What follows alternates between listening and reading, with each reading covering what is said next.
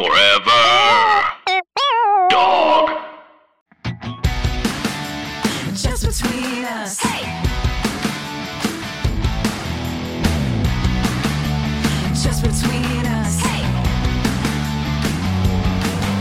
Hello, I'm Allison Raskin. I'm a writer, mental health advocate, and I was once incorrectly diagnosed with BPD. Hi, I'm Gabby Dunn. I'm a writer, bicon, bisexual icon, wink, and it took 4 different people to tell me I was bipolar. This is Just Between Us, a variety show filled with heartfelt advice, Ridiculous games, and brutal honesty. But for the month of May, we are bringing you a special Mental Health 101 mini-season where we are tackling some of the most important questions in the mental health field and asking experts to weigh in and answer our questions and teach us things. And oh man, I'm having a great time. Yeah, today we're going to be talking to Dr. Shelly about if diagnoses matter. And Allison, what happened with this BPD situation? Oh, yeah. One time I was in college and I wasn't doing well. And I saw some lady and she was like, I think you have borderline personality disorder. And we were like, I don't think so. And then I didn't have that. Interesting. So you were, and wait, did this have anything to do with you getting misdiagnosed with narcolepsy, or was that a different situation? Oh, that was a completely different situation. Yeah. Can you just briefly tell the people what happened when you were misdiagnosed with narcolepsy? Oh, yeah. Well, so I was experiencing a lot of sleepiness. And so that also led to, at one point, me being put on Adderall, which I didn't need. And then I also once got misdiagnosed with narcolepsy. They gave me this liquid medication that I was supposed to take at night, where I would take some of it and then I was supposed to set an alarm and take more of it 4 hours later. And they were like, do not sleep anywhere alone, because if the house catches on fire, you will just die. It was also used as the date rape drug, what they gave me. So it's pretty cool. I can't picture you on Adderall because you're already so... Like at that time, plus Adderall. It didn't affect me at all. I think I just developed a psychological dependence on it. Oh, God. I don't remember it like really impacting my life in any real way. Oh, okay. If you're actually diagnosed with Adderall, that's a totally different story. But if you don't need it, oh boy. It didn't cause me to be the way that like people who party on it were, which maybe means I don't think I needed it, but I guess I just have a high tolerance for medication. I don't know. It didn't really affect me very much. We know that you do. Yeah. Yeah, I don't know anyone who's ever partied on Adderall. That would be so irresponsible. And definitely not me in my early 20s. Don't do it. It makes it harder for people who actually need it to get it. And you're contributing to something very bad. And so don't do that. As we hear in this episode, I was told that I was probably had bipolar disorder a bunch of times. And a bunch of times I went, no, thank you. And we talk with Dr. Shelly about how therapy or diagnosis should be a bit more of a discussion. And so I think I shouldn't have said to those people diagnosing me, no, thank you, and then left and never saw them again. Possibly what I should have done is been like, why do you think that? What symptoms, But hindsight's 20/20. And eventually you got to a place where you were able to have that conversation. That is true. And that is growth. All of it's growth. I no longer snort Adderall and I've got a good diagnosis. You know what I mean? 33, baby. That's where we're at. So stick around after the break. We're going to get way more into diagnoses, misdiagnoses, what diagnoses mean, how you get diagnosed, and it's illuminating. So stick around. Just between us. Welcome back to Just Between Us. It's Mental Health 101, and we're talking all about, do diagnoses matter? Today, we're going to be asking Dr. Shelly some tough questions. She's a psychologist who, in addition to her clinical work, is also an adjunct professor who has published and regularly presents on topics related to microaggressions, healthy relationships, managing stress and anxiety, resilience, and multicultural competence. Hello, thank you for being our guest. Hello, and thank you for having me. I think this is such an interesting topic and something that we get asked about a bunch and we've never really known the right answer to. So I guess, first of all, why do diagnoses exist when it's not a type of thing where you can take a test to see if you have cancer? How did we as the mental health community even come into these diagnoses, and how do we determine if someone fits the right requirements for a disorder? That's a great question. A prevalent thought is that diagnoses or even mental health issues is stigmatizing. And so there are a lot of clinicians that may not diagnose, but really and truly what diagnoses are is a communication of a constellation of symptoms. So it's a quick and dirty and easy way to communicate from clinician to clinician or even to a medical personnel exactly what symptoms that the person says that they're exhibiting or experiencing without having to list all the symptoms. So that's the way I see diagnoses. Now, developmentally, for instance, when you work with young adults, for some people, they're like, don't do diagnosing because some of the developmental symptoms or issues is something you'll grow out of. And so it doesn't communicate exactly something that's maybe lifelong or is going to last for, a couple of years. And so there's that prevalent thought that, hey, if it's a developmental issue, if it's something where you're a teenager or a young adult and you're having like temper tantrums, let's not say that you're bipolar. Let's just say, right, that you have temper tantrums or that there's some stuff that's going on in your life. Say, for instance, if it's poverty or financial or health-wise that you're reacting or responding to. And so when I do diagnosing, I usually will talk with my clients or my patients and say, hey, this is what I'm seeing. This is what you're telling me that you're experiencing. And so this would be the diagnosis that I would be offering. Is that something that feels helpful? And for some clients, it is. It's actually very helpful because now they can put a name to what they've been experiencing. And can we talk a little bit about how we come to these diagnoses? Is it based off of the DSM-5? What are your thoughts on the DSM-5? It is based off the DSM-5, right? Shelly just showed us the DSM-5 for those of you listening. So what's happened here is that the DSM has actually come a long way. It's a diagnostic statistical manual that medical professionals, as well as psychologists and other mental health clinicians use to inform diagnoses.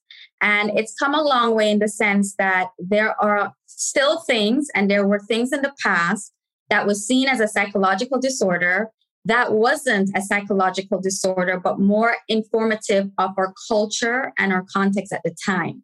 So way back when, there was a psychological disorder if you were a slave that ran away. And wow. Yeah. Okay. Which is crazy, which is what we're seeing now, right? We're like, that's kind of crazy, but it was seen as a psychological disorder if you ran away. And so that was in like the DSM. And as we go through, you'll see that there are things, for instance, gender identity, somebody feeling that they do not conform to their outward appearance was seen as a psychological disorder. But it has changed now in where, as the zeitgeist goes on, as what is our prevailing socio-political culture, then they have changed to mimic and respond to that and have deleted certain things that were known as psychological disorders and implemented other more culturally informed things. So you use it, I think when you use it, you want to use it with a grain of salt in the sense of saying that, hey, you know what, this is what you're reporting.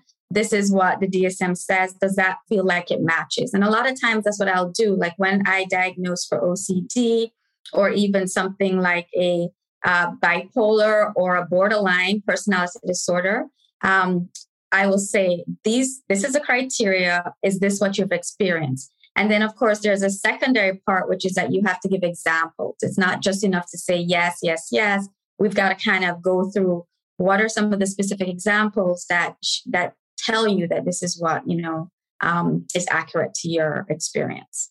Is it true that mental health professionals are sort of pressured into giving diagnoses in order for their treatment to be approved by insurance companies? Yes. So for insurance purposes, yes, if you're going through an insurance provider, then insurances are going to ask you for a diagnosis, and some diagnoses get a payout and others don't. So an adjustment disorder, for instance, which is usually a temporary, it's just like there's something that's going on in your life that's maybe stress related and that you're having these symptoms as a response to this. some insurance companies may not approve that as billing, whereas in something more underlying of anxiety or major depressive disorder would be more in line for billing and coding. So insurance doesn't work necessarily well with a mental health provider in the treatment of the client, because for insurance, they want it to be time limited. They want to have a category. And as we know, for individuals, a lot of times that it's sometimes 4 sessions are not going to be optimal, or even 6 sessions. And sometimes too, what you're explaining and your symptoms don't really fit the criteria of certain diagnoses. So it's a catch-22 sometimes, because without the insurance billing, then the client doesn't get their treatment paid for. However, what we tend to do ethically is to make sure that we've explained all of this to the client, and then try not to feel pressure to change a diagnosis or to make a diagnosis so that the client gets paid. I feel like sometimes you get a diagnosis of generalized anxiety disorder as sort of just like a blanket disorder. Yeah. All right. You say you got anxiety. All right. Okay. Is it also, but the way that we tend to ask or assess for that is, if it's general anxiety disorder, you have to be experiencing symptoms that impair your normal daily functioning. And that's the key, right?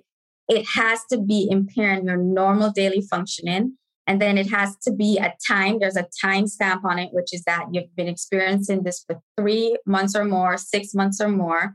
And it's usually daily or, multiple times weekly. And then it's in several different contexts. So it's not just about testing. So if you come in and you're saying, okay, you know what, I'm just really worried about academics and testing, that's not really a GAD diagnosis. I prefer to actually err on the side of caution and do more of an unspecified or a specified, in where the specified is saying that these are the symptoms that you say that you're experiencing, but it doesn't meet criteria for a GAD diagnosis. Or unspecified is saying, I don't want to specify exactly what symptoms you're talking about, but it's some in the realm of anxiety. I kind of want to talk a little bit about personality disorders and getting that diagnosis, because I think when we're talking about do giving diagnosis help or harm, sometimes people view personality disorders as untreatable, right? And so if a client is learns that they have a personality disorder, does that then make them feel like, well, what's the point of me even trying to change? Or do you see the value in giving that diagnosis? What are your thoughts on that? I mean, it's pretty rare in my field for me to do a diagnosis of a personality. This was termed as an axis 2 disorder, right? It's more entrenched. It's harder. But I think it's similar to if you were given a diagnosis of diabetes. It's treatable, but we're not going to get rid of it, right? Mm-hmm. So you have to manage it throughout your life.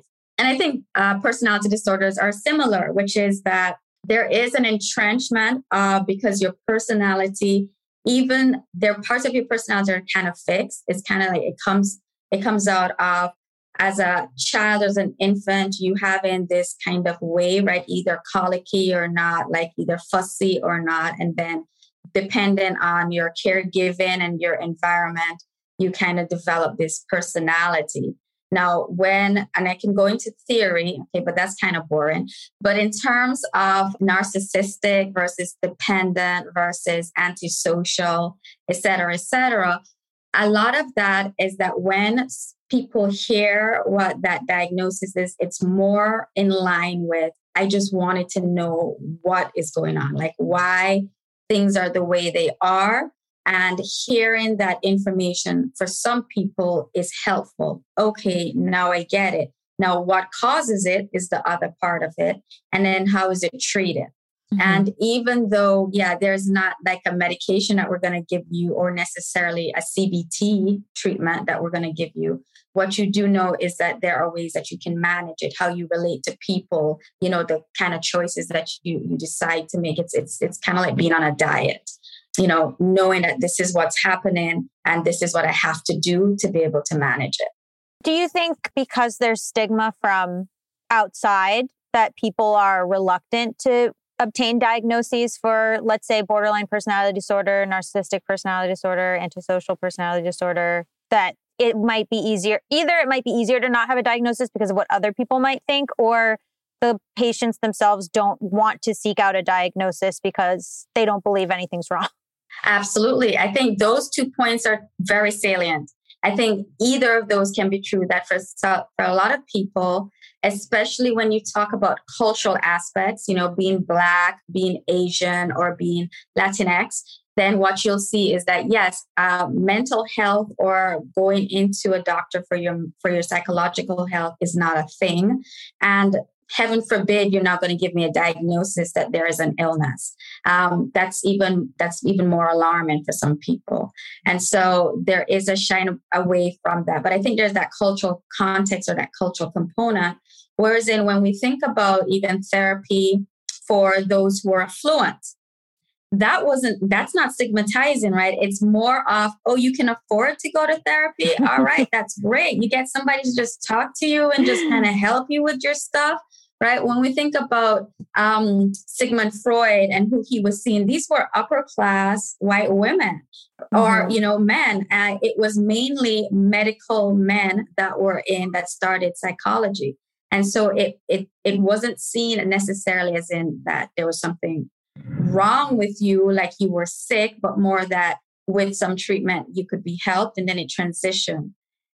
My sense is that when it comes to people of color, though, that wasn't accessible, and it was only accessible in asylums or hospitals, right? That if there was something wrong with you now, because you didn't have the resources, the financial resources, you were actually held against your will, or you were submitted to treatment. And so it took on a whole different context. And so when your power is taken away, I think that's what also ramps up that stigma.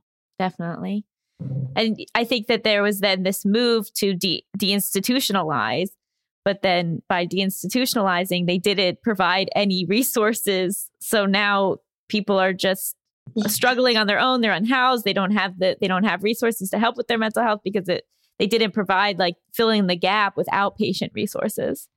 So much of so. And in fact, when you get into therapy, you'll recognize that even we have like a hierarchy, those that will accept insurance. And the truth is that insurance is not paying you at your going rate.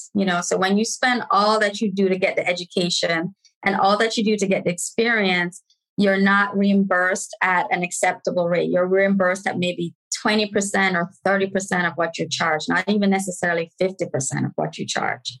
And so there is that, which means that the people who are more resourceful are not taking the people who may need it more, because it doesn't pay your bills. Yeah. Mm-hmm. And then the other part of it is access, which is that if you have to take transportation, right? Mental health clinics, or even where they're located, there's the well-to-do, which is a different access to those who don't live where it's not beside a bus stop or a train stop, and it's hard to get there. We did see a ramp up in virtual therapy, that if you had an internet access, that now it was more accessible, but the insurance thing is still problematic. And so during the COVID crisis, a lot of insurance companies were now saying, okay, yeah, we will pay for online or virtual therapy, in where they weren't saying that before. But now that the COVID crisis is petering down or going, we don't know if that's going to change, which then limits people's access again. It's wild because it just reveals that they could have done it the whole time. They could have done it the whole time. Mm-hmm. Now, in terms of virtual therapy, we don't see very serious cases because, right, if you need to have a hands-on, or you need to be able to assess in real time, like what's going, like a psychotic disorder, or somewhere, even eating disorders, or even substance use disorders, then that's a little bit more tricky. Right. You would need to see those people in person. Mm-hmm. Yeah, that would be. How long does it take to get a diagnosis normally? If you were to start to see a therapist, how quickly through their intake and assessment would you expect to have that? Some clinicians can do it in one session, 50-minute session. You can do it right off the bat on the assessment. Others will take about 2 or 3.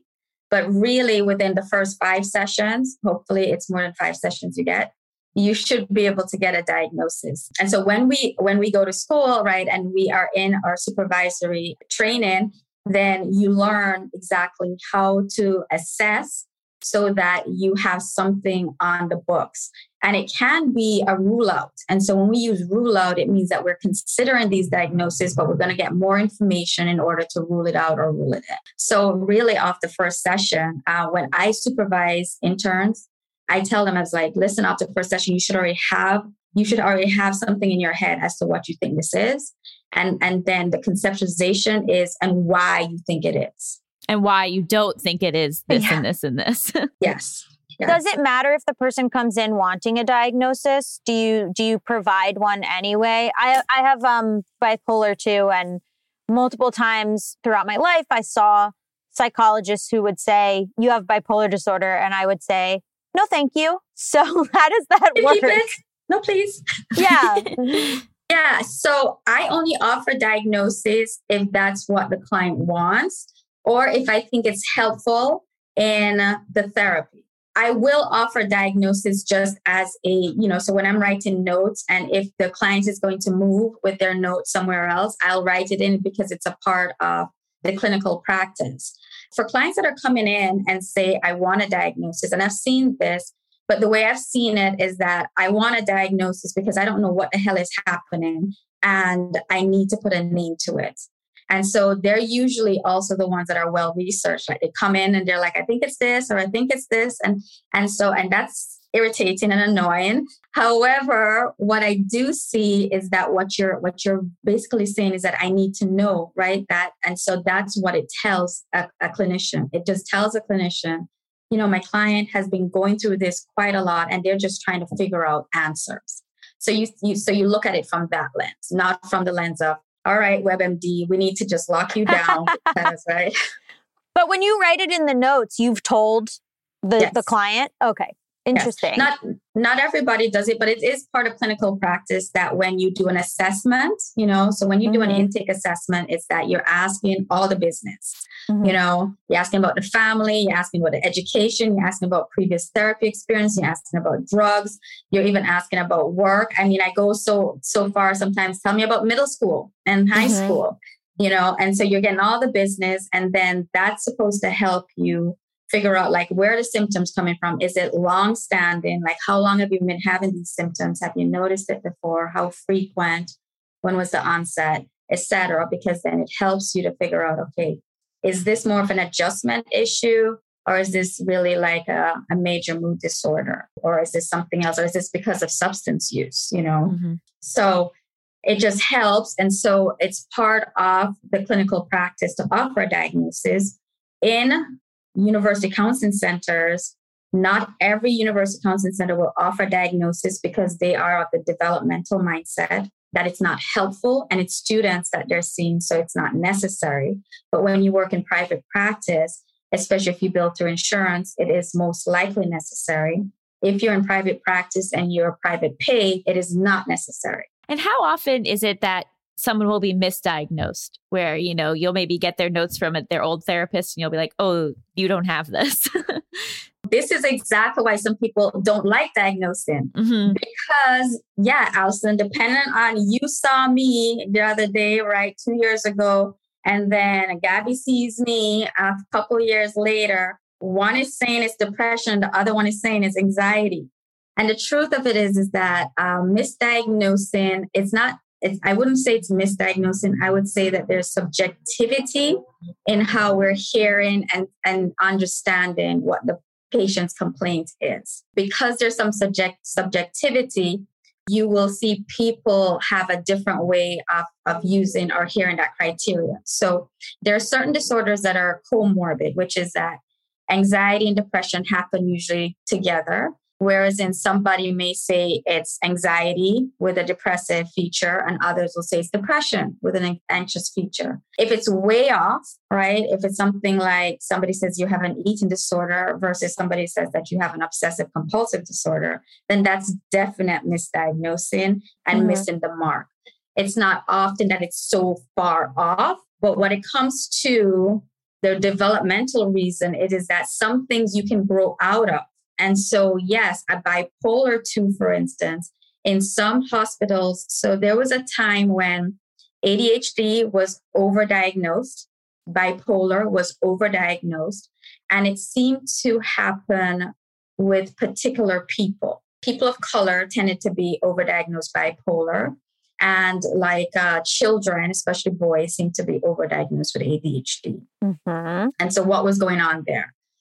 Well, I think it's similar to prevalent thought, right? Which is that if you were like going word for word by the diagnostic, the DSM-5, and not even thinking about culture, then if somebody who is poor and just lost their mom or their job and they're Black and they're coming in and they're angry and they go through ups and downs of being very upset, and then you might say, okay, that's bipolar. Mm-hmm. Whereas in somebody else with a contextual thing, we'll just say that's normal response to what you're going through. Mm-hmm. And so the misdiagnosing is dependent on the clinician's cultural how they're informed culturally. Some things also look like each other. I know, like, it's hard. It must be hard to diagnose because, ADHD sometimes looks like autism, which sometimes looks like bipolar disorder. Like, how do you parse that out? Yes, and neurocognitive disorders are really difficult. Well, anxiety and ADHD has a lot of overlap, and so does some of the depressive symptoms. And so with ADHD, when I do an ADHD examination or assessment, then I've learned that you use like the computer. So you use a Conners or a CPT-3, which is a computer-based test where it's actually recording your hand to eye movement, reaction, response rate. I do collateral contacts, which means that the person who was your main caregiver or one of your main caregivers when you were before age 12 would be contacted and would fill out a form. I would do a clinical interview of you and also do an AC or an ACSD, which is where it's a form in terms of these are the symptoms. What context are you experiencing these symptoms? Can you describe the symptoms? Can you tell me like how severe you've experienced the symptoms? And we're thinking about it as before 12 and then as an adult. So it's pretty extensive. Mm-hmm. Now, a good battery would be also a sociological or socio-emotional kind of testing, evaluation, an IQ test and an achievement test. And that would kind of give us more information as to is this ADHD or is this anxiety? And certain people are more skilled and experienced in giving those tests than others, right? So like with certain disorders, it makes sense to go to someone who's more specialized in that if you think you might have it versus like a more general practitioner. I totally agree. I have a little bit of a bias too. In fact, for medications, I think I prefer a psychiatrist versus a nurse practitioner. Now, both can do it. However, one has a specialty in brain, right? In the brain science of the medication versus just an overall. And so I agree with you. Specialty, when somebody has a specialty in it, it means that they've had more experience, more training, right? More supervision. And that feels a little bit more girthy for me. Mm-hmm. So I agree with that. I just think it's a little scary in some ways that it is really just down to this one person's assessment of you. And like we had an episode about bad therapy and how there are a lot of therapists who aren't great at their jobs. And so, like we talked about with certain diagnoses tending to be overdiagnosed or misdiagnosed, like, I think that women tend to get a BPD diagnosis more than maybe they should. Understanding that you can get that second opinion, that if like you feel like, oh, this might be this person's projection on me, or this feels like they gave this to me too quickly, or it doesn't fit with how I view myself. Like, would you recommend seeing someone else? Oh, absolutely. In fact, sometimes you don't even fit with the therapist or the clinician. And I would say give it a couple sessions, talk about it, which is always hard for clients and patients. They're like, I don't want to talk about it. I'm like, but this is what you're supposed to, this is what you want to do. Talk about it. And if it's not working, absolutely. It's not always a great fit. And you're right. I cannot say that there are not people in my profession that are greener, that are less experienced, that also come in with their own traumas and their own issues that also sometimes color. So it's not, this is a science, but it's an art. It's, so that's the part where you'll see some of the gray areas. Absolutely. can you talk about the use of like psychopath or sociopath in terms of diagnosing people and like how is that a thing we use now? I say we as if I'm a therapist. So no, we don't have a clinical term that we say as a psychopath. So you would never see in a doctor's note, psychopath or sociopath. Now, what you might see is tendencies, right? Psychopathic tendencies or sociopathic tendencies. But what it is, it's just a layman's term to say that with a psychopath, that there are issues that relate to empathy, manipulation. Same with the sociopath, that is against, it's like an antisocial personality, right? It's a rule breaking. You're going against societal norms, and that there is a lack of understanding or even needing to understand as to why you are. And then there's that manipulative piece in where you're using people for your own benefit. So when it reaches to the level of a psychopathic personality, we're usually talking about something where there is murder, death, dismemberment, right? It's gone a little bit over. However, when we talk about like sociopathic tendencies, you'll find that a lot of leaders, you will have sociopathic tendencies because you have to be a master manipulator, as well as, not necessarily empathizing, like having a high EQ, because a high EQ doesn't work for profit margins. Yeah. If you know what I mean, right? Right. So that's sometimes where people will be like, oh, you're a sociopath, but there is, having charisma, being able to manipulate people, because that's what charisma is, right? People love to hear you, love to see you, love to listen to you, and then you're able to manipulate them. But then you lack that kind of empathy is usually how we mean when lay people talk about sociopathic tendencies. And do you get treatment for that? Like if you get diagnosed, what do you do then? Well, most people with sociopathic tendencies don't have a problem with their right. They're not right. They don't have a problem. Yeah. It's the other people who feel, and so they're not going to come in and say, because it's working for them, right? It's not problematic. Now, psychopathic tendencies, that's problematic to the rest of the world. Right. And so their treatment is usually when they're in prison or locked up, and now in terms of would I come up with a treatment plan that could increase empathy? It's hard to say. Right. I think we'd have to see the individual here to see exactly what level of the spectrum, or, how up here is the lack of empathy versus, is that it would be, I think, based on a case by case basis as to how the person was presenting and if they wanted to change, of course. Yeah. I mean, the word psychopath gets thrown around a lot. And also, like, to bring it back to like things that are actually being diagnosed, narcissistic personality disorder has been thrown around a lot. I think during Trump's presidency, we did an episode with a doctor who specializes in narcissists, treating narcissists and spotting narcissists.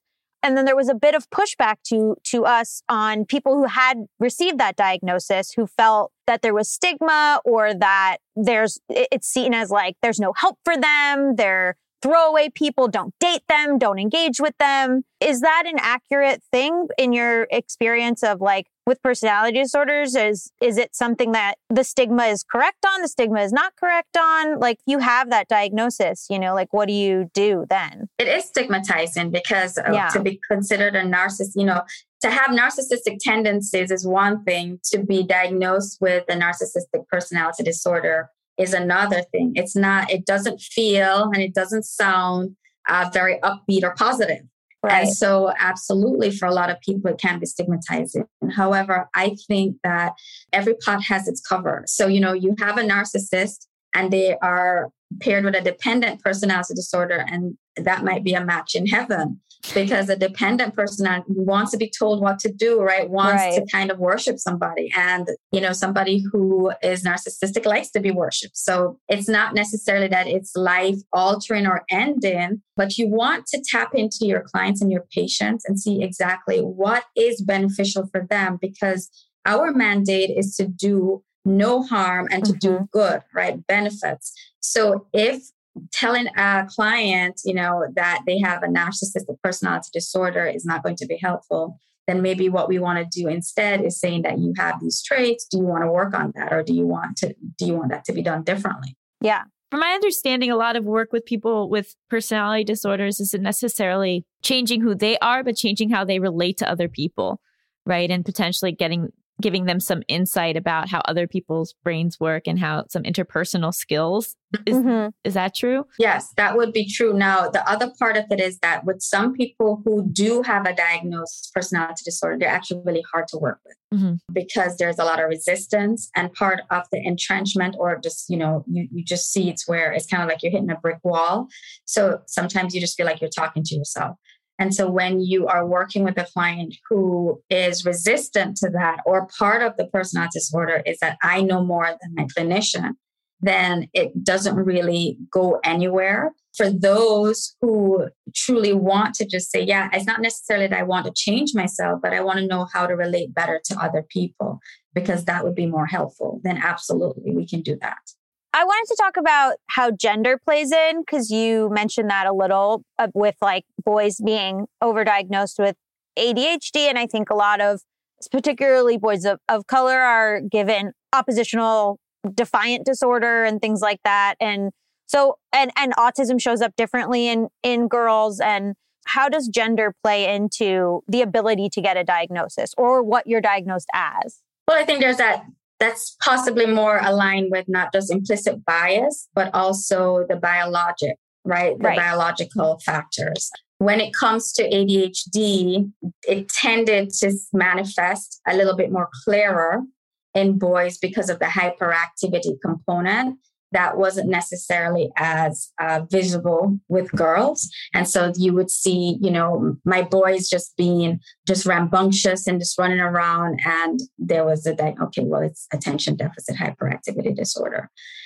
So I think it's just the biology of that. There was a lot more movement, a lot more when it comes to how boys express it versus girls, that probably led to. And then the implicit bias in terms of what's the expectation of how it's supposed to look.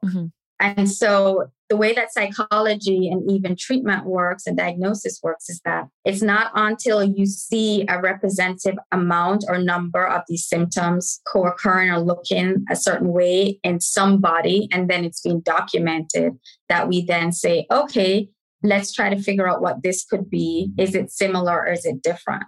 And so if you see the behavior that's occurring more often, and it's occurring more often in boys, the way that you identify it, then you're going to be more predisposed to say, okay, boys have ADHD versus girls.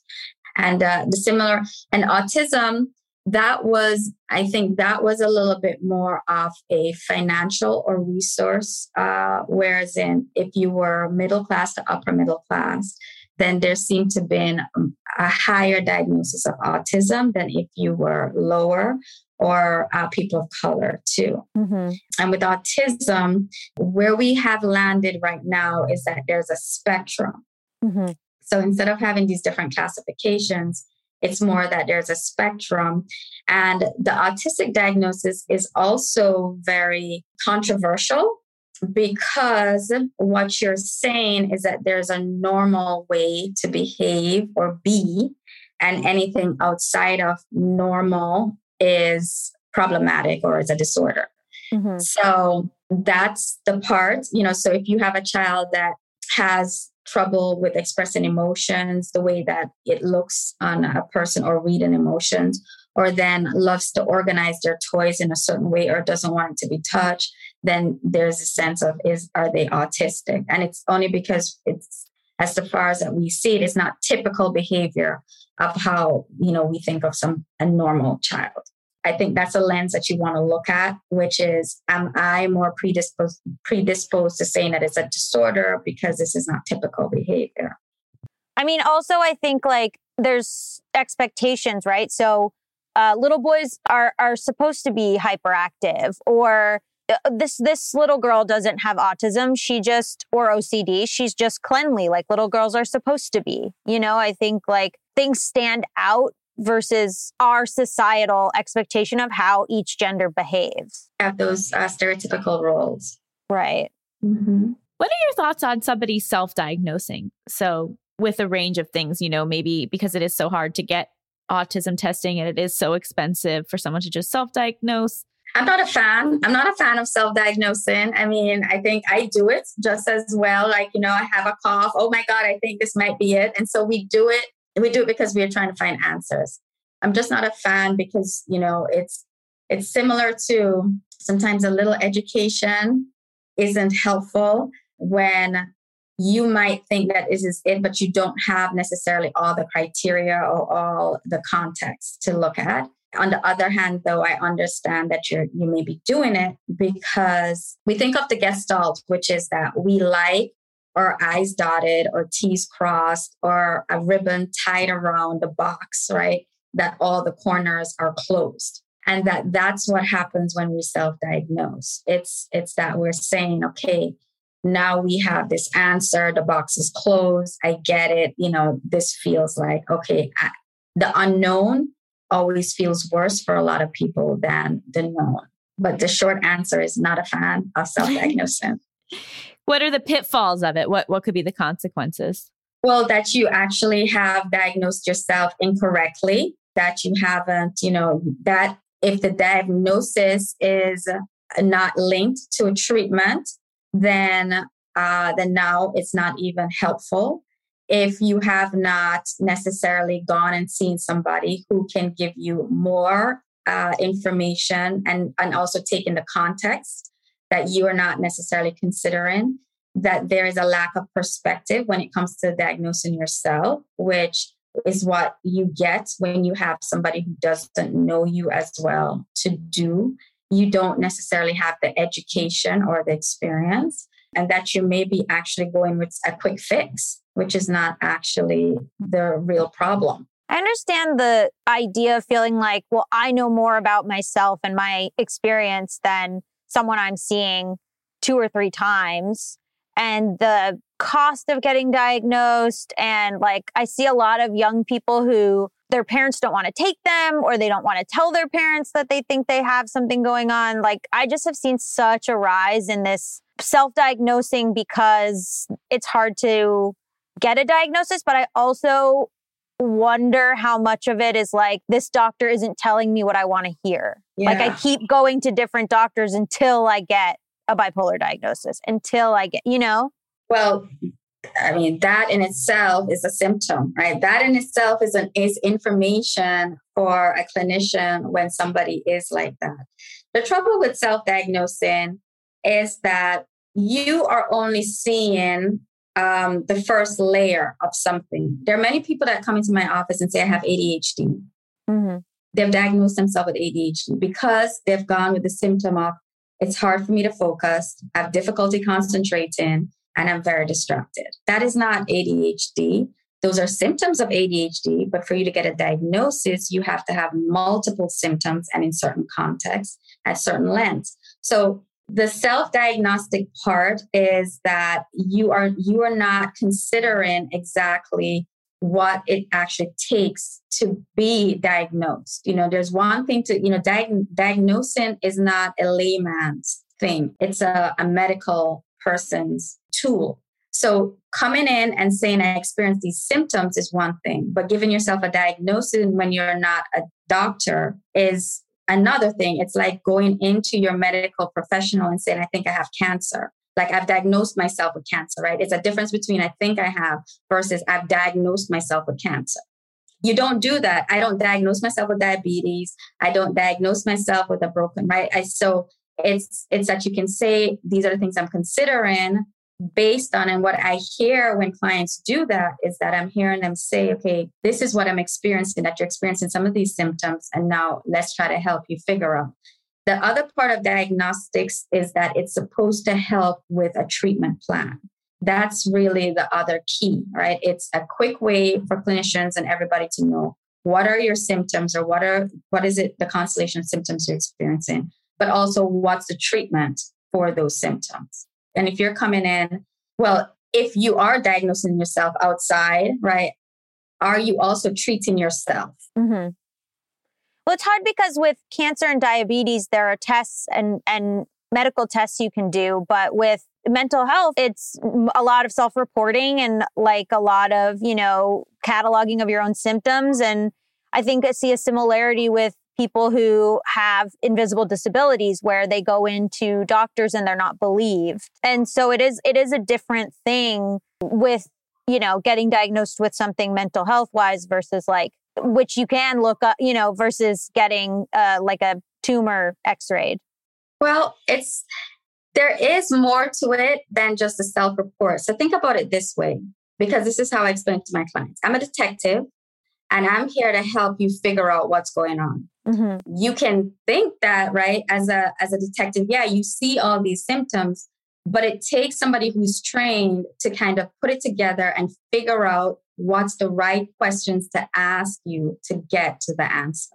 So it's not just a checklist, which is why some people don't even want to do diagnosis, because it isn't just a checklist. There are actually pointed questions that you have to ask, and there is exploring of some of the symptoms. When I assess for mania, and I ask the question, has there been times when you feel really like on top of the world, you had a high self-esteem, you were very confident, you may need a decreased need for sleep, you were very goal-oriented, you did a lot of activities? They say, yes, absolutely. Now, do I just check off, well, yep, this person had mania? No, I don't, because that's the truth. There's sometimes when we do feel like really high self-confidence. Mm-hmm. So I go a little bit more, I go a little deeper. Tell me about those times. Was the sleep, the decreased need for sleep, how long did you not need to sleep? And then I'll hear, well, I was doing a project, and so I didn't sleep because I was working on the project. That's not mania. That's goal-directed work. So that's what I mean, is that we don't just take it at face value. There's more of an interrogation in a sense of an interview like a detective would do to kind of get to the answer. A lot of times I always wonder, like, when people are like, oh, I just don't think I have the right diagnosis, or I haven't gotten diagnosed, or, they're upset that they got this diagnosis. How much does a diagnosis matter versus how much does it matter just knowing what your symptoms are and then treating those symptoms? Personally, I think it matters more about your symptoms and treating those symptoms. But for people who are upset with what we're supposed to talk about it. You're not supposed to leave the session pissed off and saying, we're supposed to be talking about it. And to your point, Gabby, if you came in and you said, I don't agree with that, we talk about it. Mm-hmm. Okay, let's, tell me what you don't agree with. And then you say, well, I think you misunderstood when you said, right, when you gave me a PTSD and said I had nightmares, this is what I mean. And so there is both are correct, which is that you are the expert in your life, but I am supposed to use my experience and my knowledge and my education to help kind of figure out what works. Mm-hmm. Now, obviously, yes, I can get it wrong. And it's not supposed to be so disconnecting where you're just like, forget her. It's supposed to be, okay, let's talk about this. Okay, what did I misunderstand? What didn't I hear correctly? Right. Let me ask you more questions so that I'm better informed. The therapy process and the diagnostic process is about assessing to understand what you're saying, not for me to necessarily put my judgment and my assumptions on you. Before we move on, I guess one of my final questions is just, when you get a mental health diagnosis, how often is that lifelong? Like, should you ever expect that diagnosis will be lifted, that you will no longer have like major depressive disorder or OCD? Or is it most likely, aside from like adjustment disorder, is it most likely something that you're going to have the rest of your life? Not necessarily. In fact, when we do disability verification forms, you'll say, is it temporary or is it permanent? We only use permanent if it's going to be multiple years, but not necessarily the rest of your life. And then when we say temporary, it means less than a year, right? That it's something contextual. And that's the other reason why some places don't like to use diagnosis, because it's not necessary that you're going to have this diagnosis for the rest of your life. Some of the things you actually process and you move through, take, for instance, PTSD. That's a diagnosis that when treated and with continued therapy, you can actually stop or reduce the symptoms. And if your symptoms have been reduced, if you're not having nightmares, if you're not hypervigilant, if you're not anxious more so than not, then you no longer fit the criteria for PTSD diagnosis. Yeah, I think community in some ways can be helpful and harmful because and I mean community in support groups, but I also mean community in terms of how much it's grown online, where your identity is so tied to, like Allison is a very big voice in the OCD community. And I know that like, you've been like, well, if I don't have severe OCD symptoms right now, is this even my community?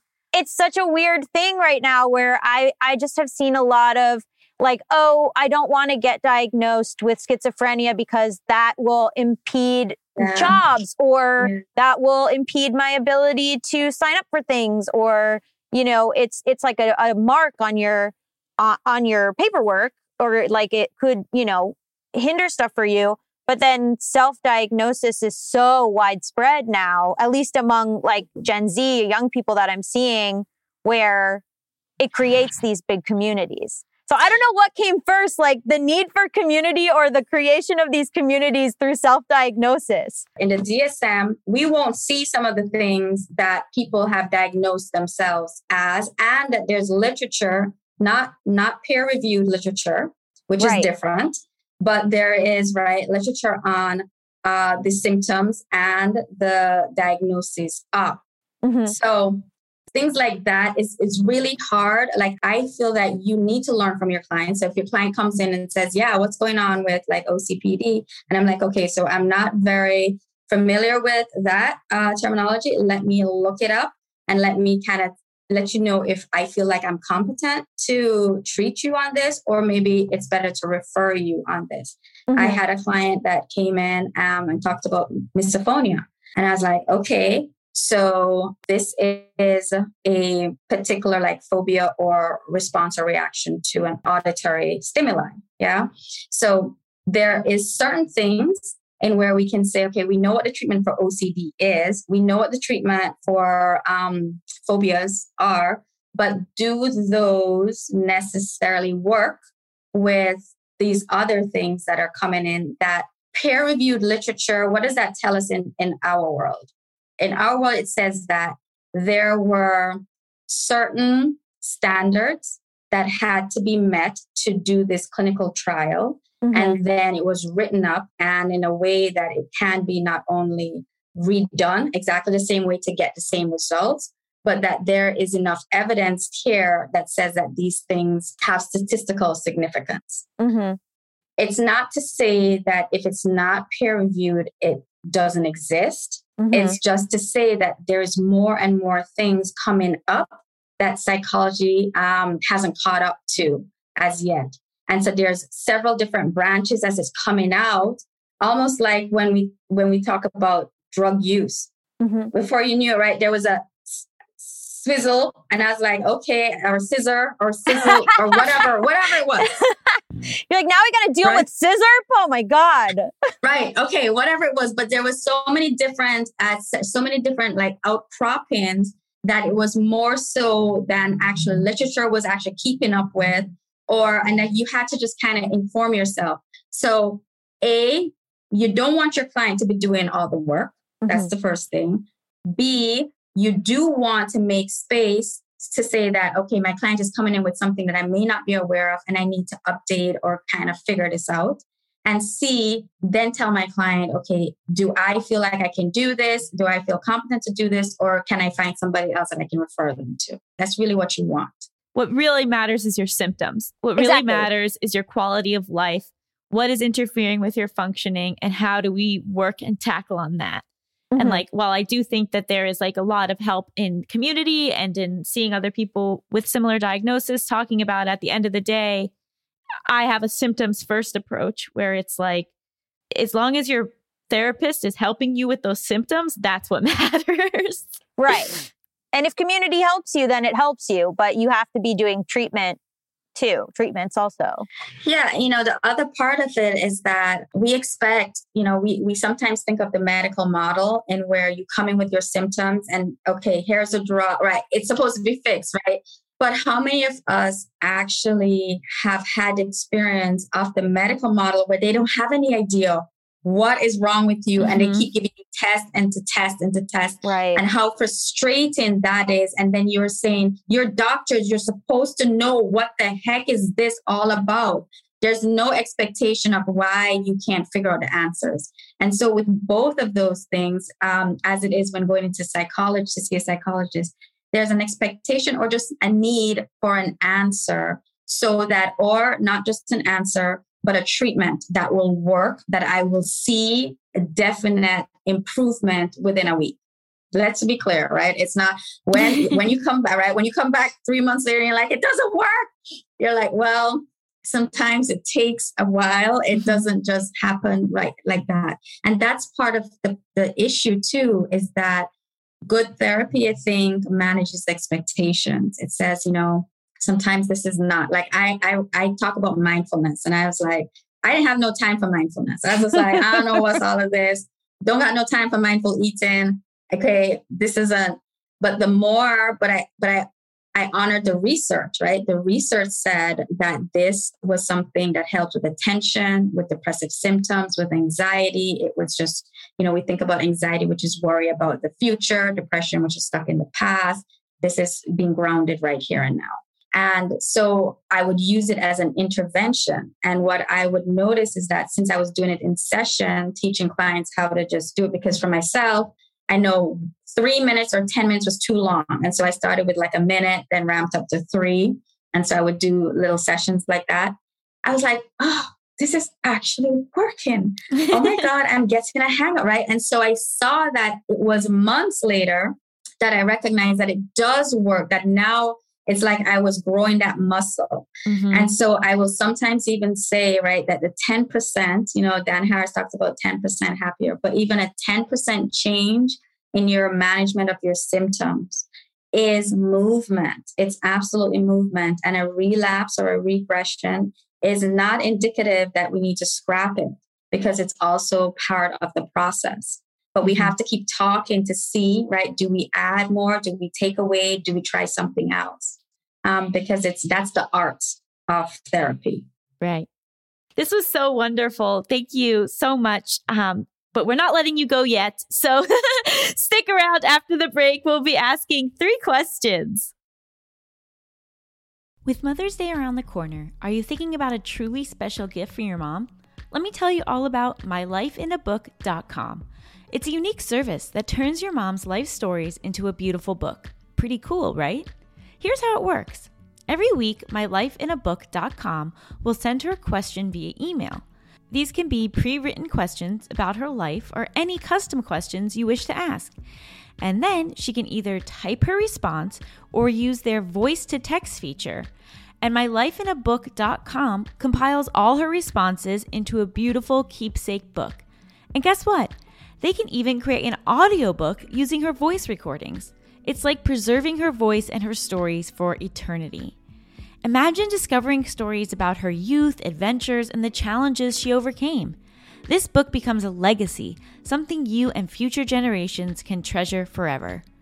Your mom's given you a lifetime of stories. This is your chance to give her a way to share them. Right before I found out about this project, my mom made an offhand comment about wanting to write a memoir because she had such a wild childhood and there are all these things she's never really talked to us about. But asking someone to sit down and write a memoir is kind of daunting. So then I got her mylifeinabook.com, and now she's getting prompts to answer on a weekly basis, and it's a lot easier than just undertaking an entire memoir. I'm so excited to see what my mom does with mylifeinabook.com because she's someone who doesn't always feel comfortable just sharing about herself, but having these prompts and knowing that I really want to hear her answers is going to inspire her to probably share more with me about her life and her upbringing than I've ever been shared with before. So I'm so excited for that.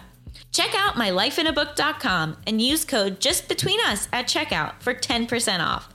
Create an unforgettable gift for your mom this Mother's Day. That's mylifeinabook.com. Use code JustBetweenUs for 10% off today.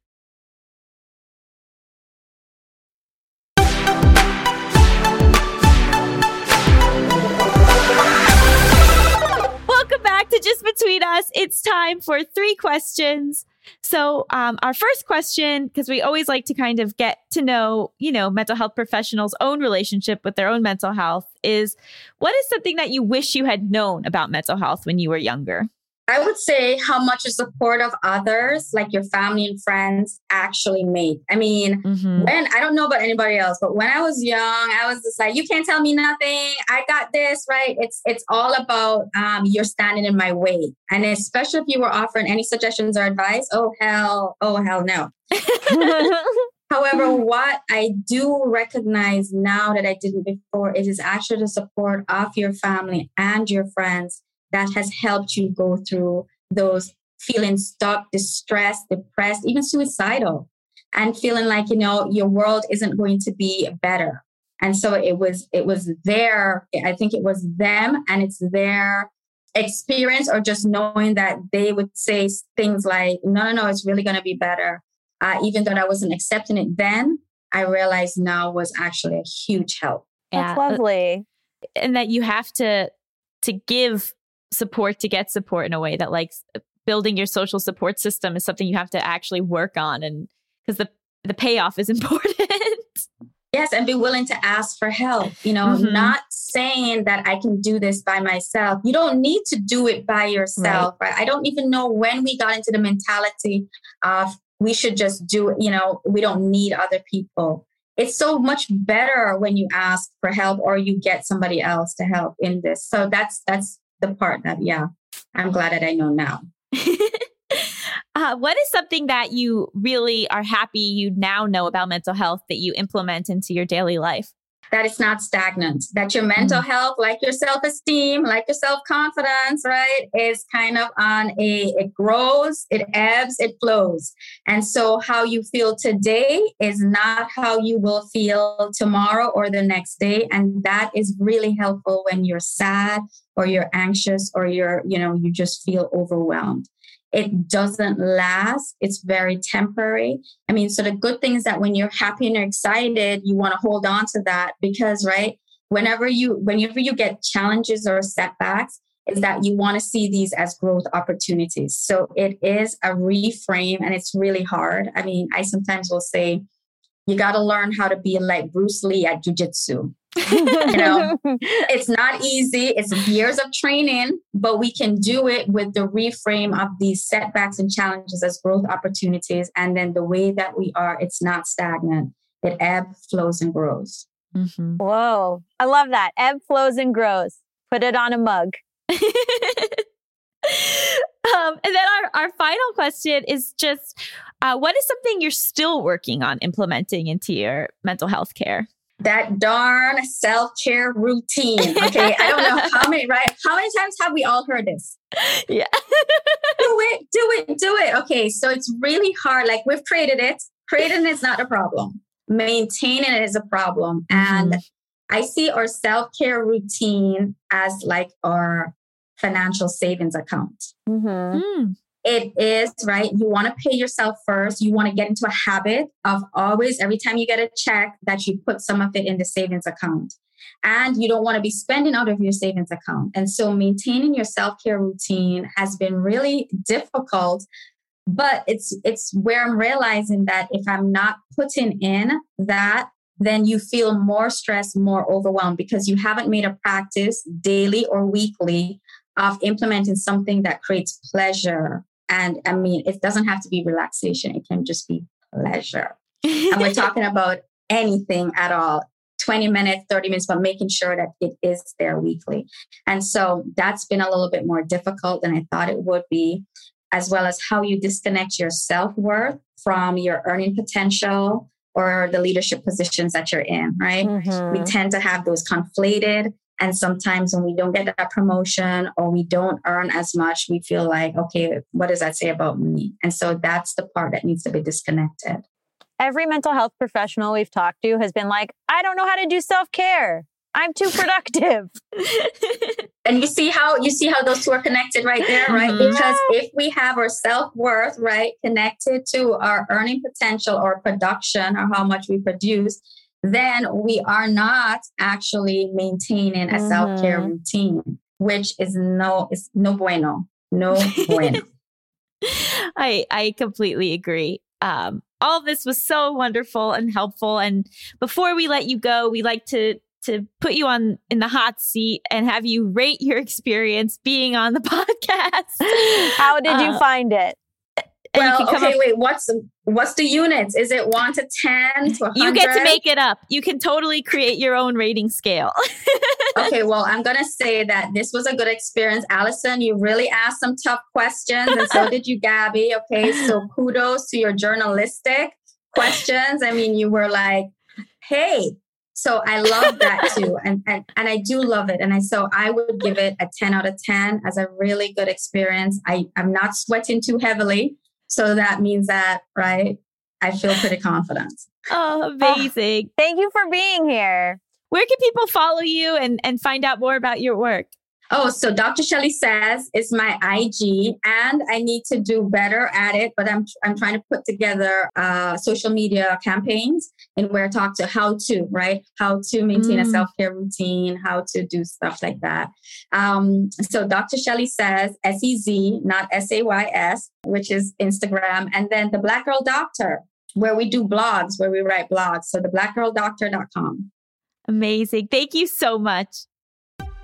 Just Between Us is a Forever Dog production hosted by Allison Raskin and me, Gabby Dunn. Produced by Melissa D. Montz. Executive produced by Brett Boehm, Joe Cilio, and Alex Ramsey. Brendan Burns composed our killer theme music. To listen to this podcast ad-free, sign up for Forever Dog Plus at foreverdogpodcast.com/plus. Check out video clips of our podcast on YouTube at youtube.com/foreverdogteam or youtube.com/justbetweenusshow. And make sure to follow us on Twitter, Instagram, and Facebook at Forever Dog Team to keep up with all the latest Forever Dog news. Also at Emotional Sport Lady for Allison and at Gabby Road for me, Gabby, and also at Allison Raskin for Allison. But honestly, you're going to want to see the cartoons on Emotional Sport Lady. So please go follow that. And me at Gabby Road. But I don't have any cartoons. Forever.